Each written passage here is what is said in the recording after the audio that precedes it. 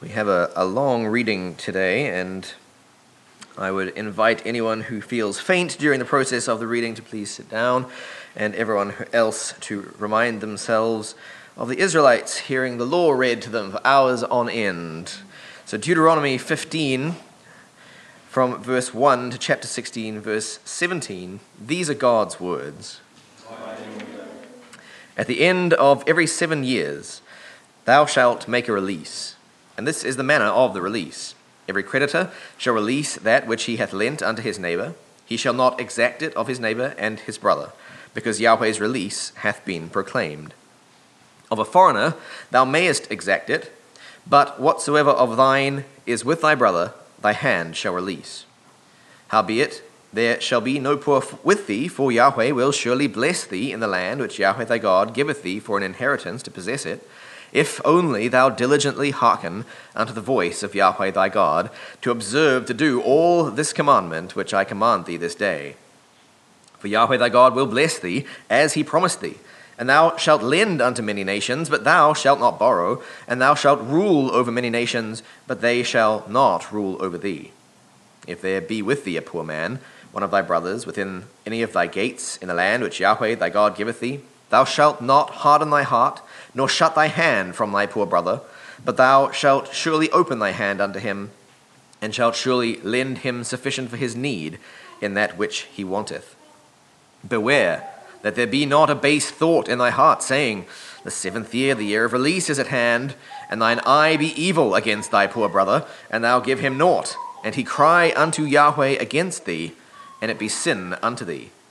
Thou shalt surely give him, and thy heart shall not be grieved when thou givest unto him, because that for this thing Yahweh thy God will bless thee in all thy work, and in all that thou puttest thy hand unto. For the poor will never cease out of the land. Therefore I command thee, saying, thou shalt surely open thy hand unto thy brother, to thy needy and to thy poor in thy land. If thy brother, a Hebrew man or a Hebrew woman, be sold unto thee, and serve thee 6 years, then in the 7th year thou shalt let him go free from thee. And when thou lettest him go free from thee, thou shalt not let him go empty.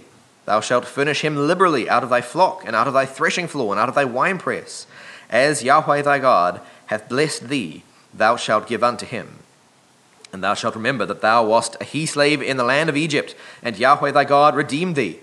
Therefore I command thee this thing today. And it shall be, if he say unto thee, I will not go out from thee, because he loveth thee in thy house, because he is well with thee, then thou shalt take an awl and thrust it through his ear unto the door, and he shall be thy he-slave forever. And also unto thy she-slave thou shalt do likewise. It shall not seem hard unto thee, when thou lettest him go free from thee, for to the double of the hire of a hireling hath he served thee 6 years, and Yahweh thy God will bless thee in all that thou doest. All the firstling males that are born of thy herd and of thy flock, thou shalt hallow unto Yahweh thy God. Thou shalt do no work with the firstling of thy herd, nor shear the firstling of thy flock.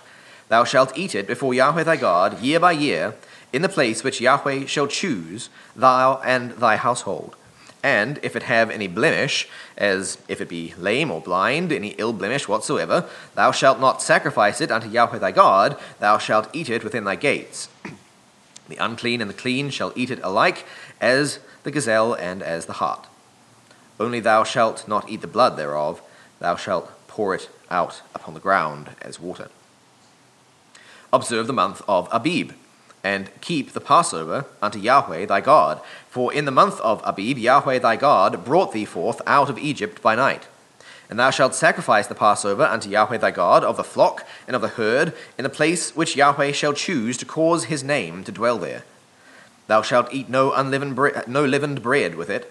7 days shalt thou eat unleavened bread therewith, even the bread of affliction, for thou camest forth out of the land of Egypt in haste, that thou mayest remember the day when thou camest forth out of the land of Egypt, all the days of thy life. And there shall be no leaven seen with thee in all thy borders 7 days, neither shall any of the flesh which thou sacrificest the first day at evening remain all night until the morning. Thou mayest not sacrifice the Passover within any of thy gates, which Yahweh thy God giveth thee, but at the place which Yahweh thy God shall choose to cause his name to dwell in, there thou shalt sacrifice the Passover at evening, at the going down of the sun, at the season that thou camest forth out of Egypt. And thou shalt roast and eat it in the place which Yahweh thy God shall choose, and thou shalt turn in the morning and go unto thy tents. 6 days thou shalt eat unleavened bread, and on the 7th day shall be a solemn assembly to Yahweh thy God. Thou shalt do no work therein. 7 days shalt thou number unto thee, that from the time thou beginnest to put the sickle to the standing grain, shalt thou begin to number 7 weeks. And thou shalt keep the feast of weeks unto Yahweh thy God with a tribute of a freewill offering of thy hand, which thou shalt give according as Yahweh thy God blesseth thee. And thou shalt rejoice before Yahweh thy God, thou, and thy son, and thy daughter, and thy he-slave, and thy she-slave, and the Levite that is within thy gates, and the sojourner, and the fatherless, and the widow that are in the midst of thee, in the place which Yahweh thy God shall choose to cause his name to dwell there. And thou shalt remember that thou wast a he-slave in Egypt, and thou shalt observe to do these statutes. Thou shalt keep the feast of tabernacles 7 days. After that thou hast gathered in from thy threshing floor and from thy winepress.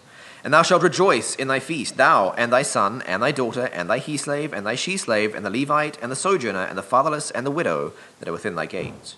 7 days shalt thou keep a feast unto Yahweh thy God, in the place which Yahweh shall choose, because Yahweh thy God will bless thee in all thine increase, and in all the work of thy hands, and thou shalt be altogether joyful.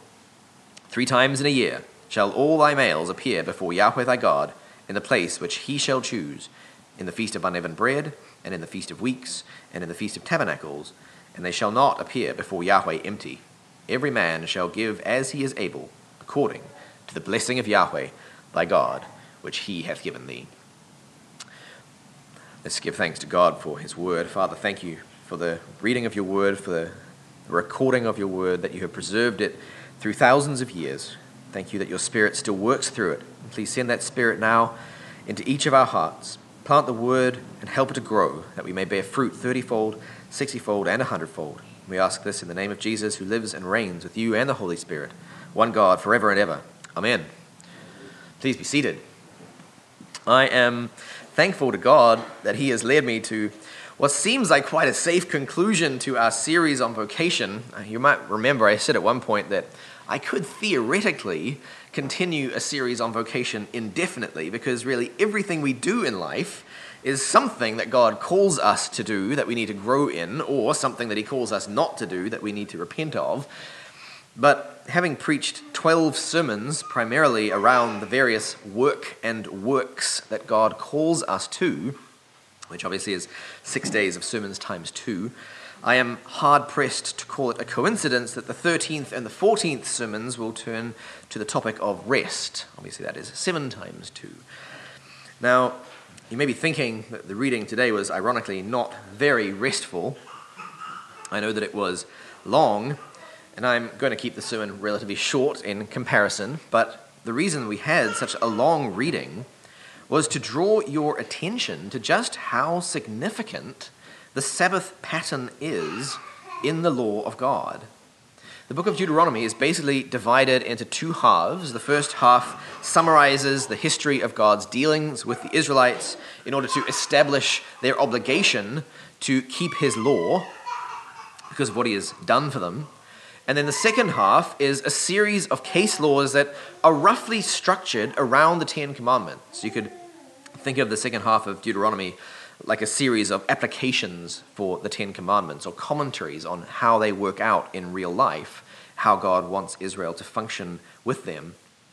And from chapter 14:22, which we did not read, to chapter 16:47, you have a whole bunch of laws that fall under the Sabbath principle. There are laws that essentially are applications of the command to remember the Sabbath and to hallow it. I didn't include the parts from chapter 14 just for the sake of time, but you are welcome to go back and investigate them, as they have to do with tithing, with giving a tenth. But we did read a considerable portion, and that for good reason. When we actually have to stand through the reading of these laws and realize that they are all applications of the Sabbath principle in some sense, it starts to sink in that the Sabbath is not some sort of obscure point in the 10 Commandments, not some kind of random commandment that God added to round out the number to 10. In fact, there are 10 commandments because we have 10 fingers, but More importantly, we have 10 fingers because there are 10 commandments. You can think about that later. When you read through the laws that Moses groups together around the Sabbath pattern, you realize that it has to be a significant pattern, a weighty pattern. It literally structured Israel's entire calendar. It was a pattern that was not added for the sake of making Israel unique only and setting them apart from other nations, but for the sake of making Israel an example of a well-ordered society that reflected the creational design of men and also the eternal character of God. And this section of law is by no means the only place where the Sabbath principle is expanded. There are many other places. And what this should tell us is the Sabbath command, like all of the 10 Commandments, is a seed that grows in all kinds of ways, some of them much less obvious and expected than others. Think about the other commandments. The sixth commandment, thou shalt not murder. That is a seed that grows into all kinds of applications beyond what we might think of as obvious. Obviously, it teaches us that you should not kill people, but it also teaches us that you should not hate people, that you should not nurse anger in your hearts, that we should not treat human life lightly. And in fact, it extends as far as telling us that it is wrong to prevent a man from working, because we know that if he cannot work, he cannot eat. And if he cannot eat, he cannot live. These are all applications of the sixth commandment. In the same way, the fourth commandment, to remember the Sabbath and to hallow it, teaches us all kinds of things that are not obvious until we reflect on it and until we see how Scripture applies it. The most obvious thing it tells us, however, is that the principle of rest is basic to human existence.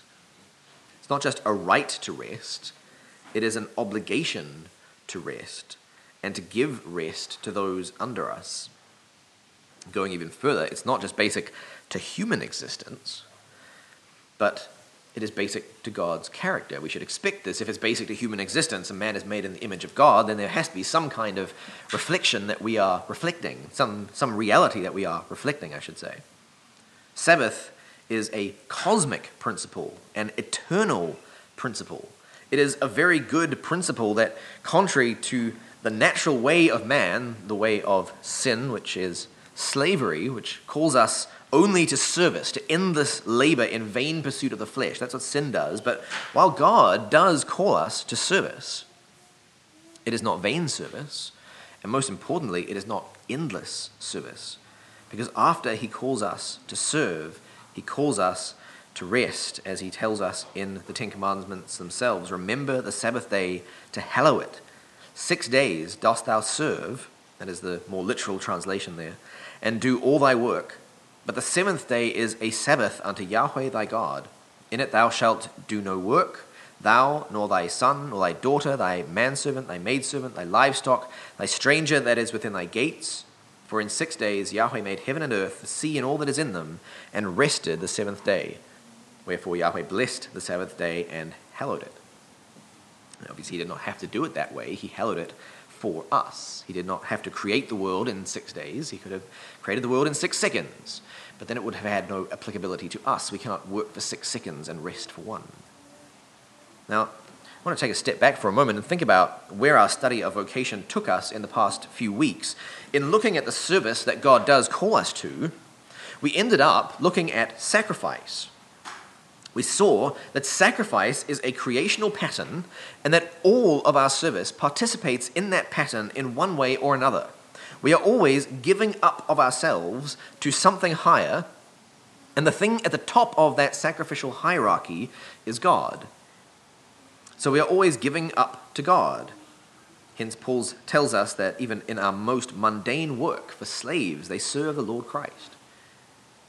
But now I'd like to suggest a question that we should be asking, because in our reading today, you might have noticed the word sacrifice several times. And that reading is not about daily service, daily work. You might have also noticed that in the reading, there is an explicit command not to work. This section of Scripture, these laws, are about the cessation of service. 6 days do we serve and do all our work, but the 7th is a Sabbath, and we see how that principle is applied in various ways in these laws. The service ceases. We are to cut it off. And on that seventh day, we are still to sacrifice. That seems rather odd on the face of it, because what it means is that God calls us to sacrifice in our daily work, and he calls us to sacrifice in our rest, which means that sacrifice has to be an overarching pattern. It has to be a principle that holds both work and rest together. And this is maybe a bit surprising, because when you think about work and rest, they don't seem similar. That's the whole point. They are opposite things, about as opposite as you can imagine. And yet we see here that they must both be united in the sense that they are both sacrifices. And although it might be surprising and odd, it's actually quite helpful to us, because if we understand that rest should be sacrificial in some sense, then it helps us to learn what rest really is. What is it exactly that the Sabbath pattern calls us to? In terms of applying the Sabbath command itself, even the basic Sabbath command, rest on the seventh day, it can be pretty difficult to know exactly what it means, especially in the modern day. Sure, we aren't to do our normal work, that's simple enough, but what are we to do? The command is positive as well as negative. We must not work, that's negative, but we must rest, that's positive. So what does it mean to rest? Does that mean that anything goes as long as it's not work? What I want to spend the rest of our time today doing is discerning what exactly the pattern of rest looks like. Can we distill it down into some particular themes or principles? Can we give a basic definition of rest so that we can have an easier time applying it, which is what I will look at next time? Knowing that the Sabbath itself is a pattern of sacrifice will be helpful to us, because we already understand the pattern of sacrifice. At least a little bit, right? We understand that it involves participating in a higher good by giving up of ourselves to that higher good. We are brought up the hierarchy. We're made higher ourselves through a kind of disintegration of ourselves so that we can be reintegrated into that higher thing. By the way, if you can come up with any better words than disintegration and reintegration, by all means let me know, because I am painfully aware it makes me sound like so much more of a computer nerd than I even maybe am. And I think that one should not be a nerd in the pulpit. One of the principles of sacrifice, actually, I was taught this by sacrifice. One of the principles of sacrifice is putting aside the idiosyncrasies of yourself, like nerdiness. To some extent, you disintegrate that part of yourself because it can't be easily reintegrated into the larger body. There's a kind of purifying or distilling that happens in sacrifice. Another great example would be song. This is why God gives us the image of fire, I think, with purifying. I won't linger on that point. I only mention it to illustrate how pervasive the pattern of sacrifice is. And because I really don't want to be using words that feel alien to people, sometimes I just can't find a good balance. I feel compelled to use words that are accurate, and this is the best that I can do right now, but I know it sounds weird, so if you have any alternatives, let me know. Anyway, if sacrifice is a disintegration of some kind, and rest involves sacrifice, then rest must involve disintegration. So what is it? What does it look like? How does it work? I think it's helpful to start at the very end of our passage. Verse 17 of chapter 16 says, "Every man shall give as he is able, according to the blessing of Yahweh thy God, which he hath given thee." If this is an application of the Sabbath principle, which I hope you can easily see that it is, being one of the 7-day feasts of Israel, then what is each man required to give? He's required to give according to the blessing that God has given to him. And what is that blessing? Well, it's not hard to understand. The passage speaks of it several times that we read. For instance, in verse 14 of chapter 15, it says, "Thou shalt furnish him liberally out of thy flock and out of thy threshing floor and out of thy winepress, as Yahweh thy God hath blessed thee, thou shalt give unto him." So the blessing is the fruit of one's labors.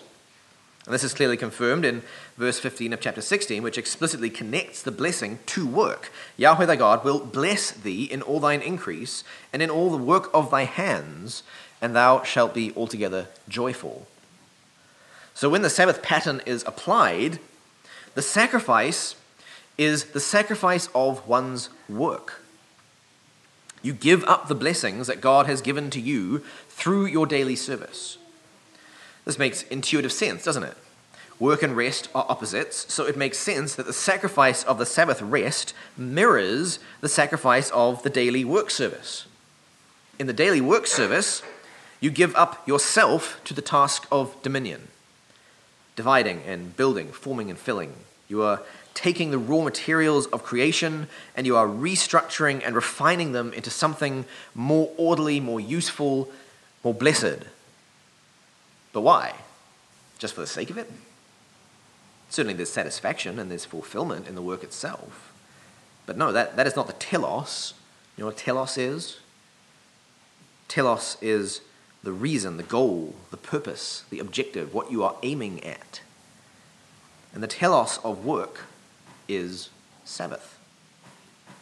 For 6 days, 6 weeks, 6 months, 6 years, 6 times, you give of yourself to restructure and refine and reorder the world, and then, on the 7th time, the results of your labor give of themselves to you. For 6 days, you give up yourself to your work. On the 7th, your work gives itself up to you. For 6 days, you disintegrate into dominion. On the 7th day, the dominion gives back and is disintegrated into you. And this is why Sabbaths are always feasts when they are celebrated formally. You can't have a Sabbath without good food. To fast on the Sabbath is not to observe the Sabbath, because nothing is being disintegrated into you. To take food into yourself is basic to the Sabbath because it's one of the most basic physical expressions of the Sabbath. But it's not just you that enjoys the food. Thou shalt rejoice in thy feast, thou and thy son, and thy daughter, and thy he-slave, and thy she-slave, and the Levite, and the sojourner, and the fatherless, and the widow that is within thy gates. 7 days shalt thou keep a feast unto Yahweh thy God in the place which Yahweh shall choose. Because Yahweh thy God will bless thee in all thine increase and in all the work of thy hands, and thou shalt be altogether joyful. You see very clearly here, the Sabbath pattern is a pattern of celebration. You are celebrating the fruits of your labor. You celebrate the work by enjoying the work, consuming the work, but it is not a celebration alone. There are 2 other parties to the celebration. The first is God, chapter 16, verse 11, thou shalt rejoice before Yahweh thy God. And then in the place which Yahweh thy God shall choose to cause his name to dwell there. The Sabbath is hallowed unto God.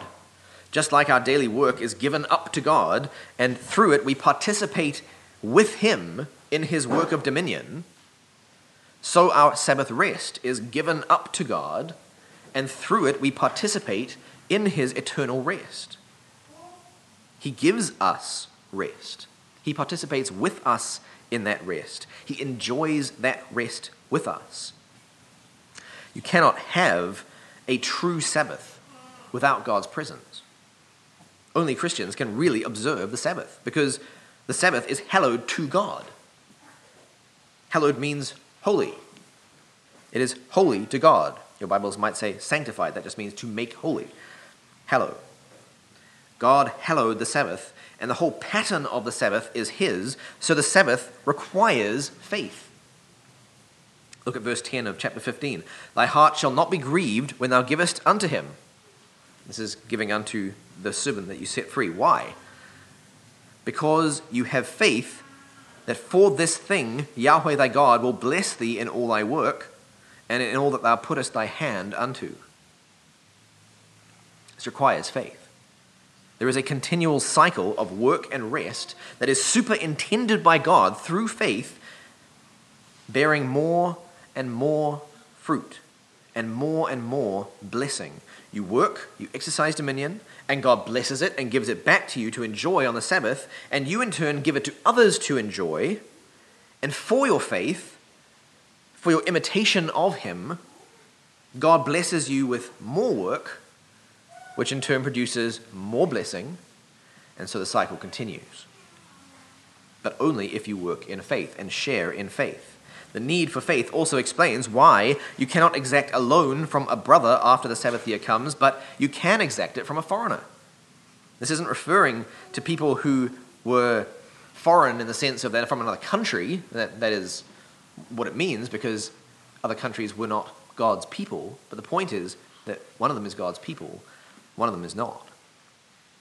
The people of God enjoy Sabbaths. Foreigners do not. So if you were to apply this principle today, you could apply it to an American. If he was a Christian, you would release him of his debt. If he was not a Christian, you would not have to release him of his debt. The same is true of Kiwis. You can offer them the release if they're not a Christian, but you don't have to. I think you should. I think the pattern that God lays down shows us that it is good to do this, but your obligation is to God and to his people, not to those outside in the same way. And the reason for this is because the Sabbath pattern originates in God himself and extends out from him. It is a pattern of mutual enjoyment which originates in the perfect communion, the eternal society of the triune Godhead. And it is given to us as a gift of that blessed fellowship so that we can be drawn into it also. I say it extends out from him, but really we are drawn into it. But only God's people can truly be drawn into it then. Notice how often Moses speaks of the place that Yahweh causes his name to dwell. That is where we enjoy the Sabbath meal with him. Of course, in the Old Testament, that was the temple. We have to go to him.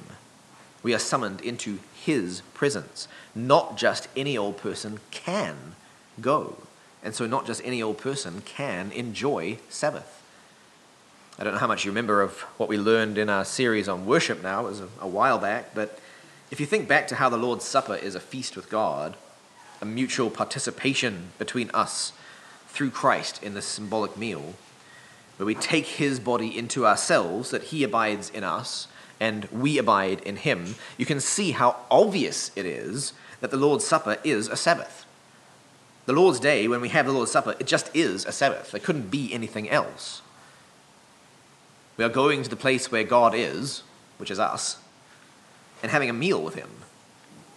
A lot of people get hung up on calling the Lord's Day the Christian Sabbath because they're hung up on the specific way that the weekly Sabbath is applied in the Old Testament versus the New Testament, how the Sabbath pattern is applied to the week.